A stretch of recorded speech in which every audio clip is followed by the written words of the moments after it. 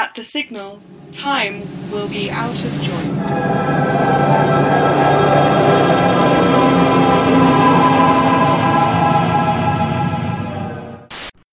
Hello, and welcome to the second properly encrypted episode of Weird Signal, recording in the week in which Lucy had an argument about accelerationism and embarrassed herself in a pub.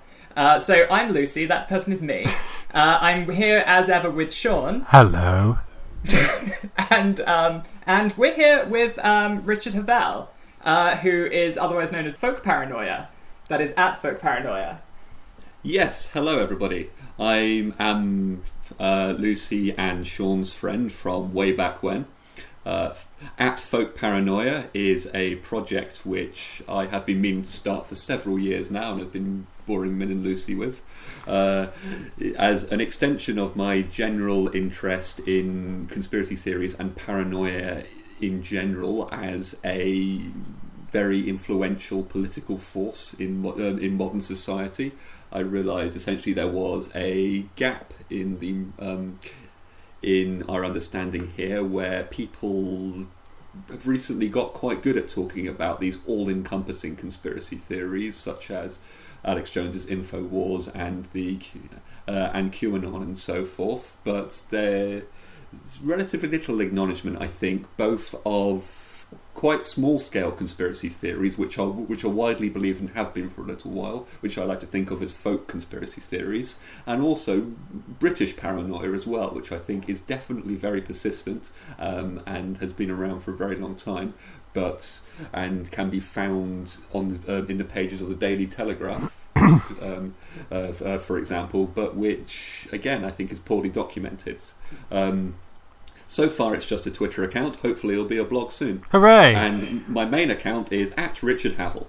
If you're interested in competition economics or technology or something, I guess you could follow that if you like, but that's my slightly profesh account.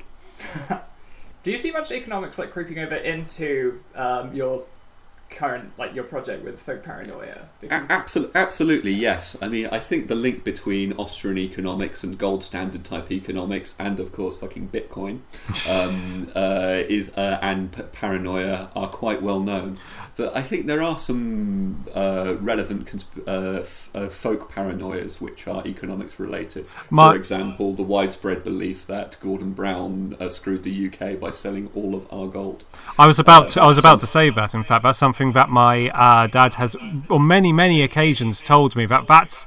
I'm not sure if that's where everything goes wrong, or in his worldview or not, but I know that's certainly a key event.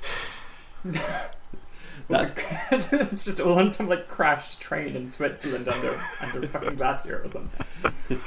That's a subject for a planned blog post, though. Even though this is something, actually, it seems slightly redundant, because if you look up the Wikipedia article for Gordon Brown gold sale, it actually gives an excellent summary if anyone is interested. Awesome. Well, there you go then. Yeah, we'll link out to it. Yeah. So welcome to Weird Signal, Rich. Thank you. This is an episode we wanted to do for a while. Well, we wanted to get you on for a while, and we've been effectively subtweeting you repeatedly on at different points, either explicitly or implicitly, throughout this show. And I think the various things we've brought you up in light of have nothing to do with what we're going to be discussing, but that's a long way. That's a really roundabout way of saying that this week we're going to be stepping into the world of electric polearms, neurospheric headbands, and creaking leather trousers to talk about the various comings and goings in the world of high-concept fantasy and science fiction and their respective adaptations. Woo! Woo! We're nerds! Yeah, that sounded a lot more off the cuff in my notes. I guess the big one is Frank Herbert's Dune. That is going to be coming. I think that's scheduled for 2020.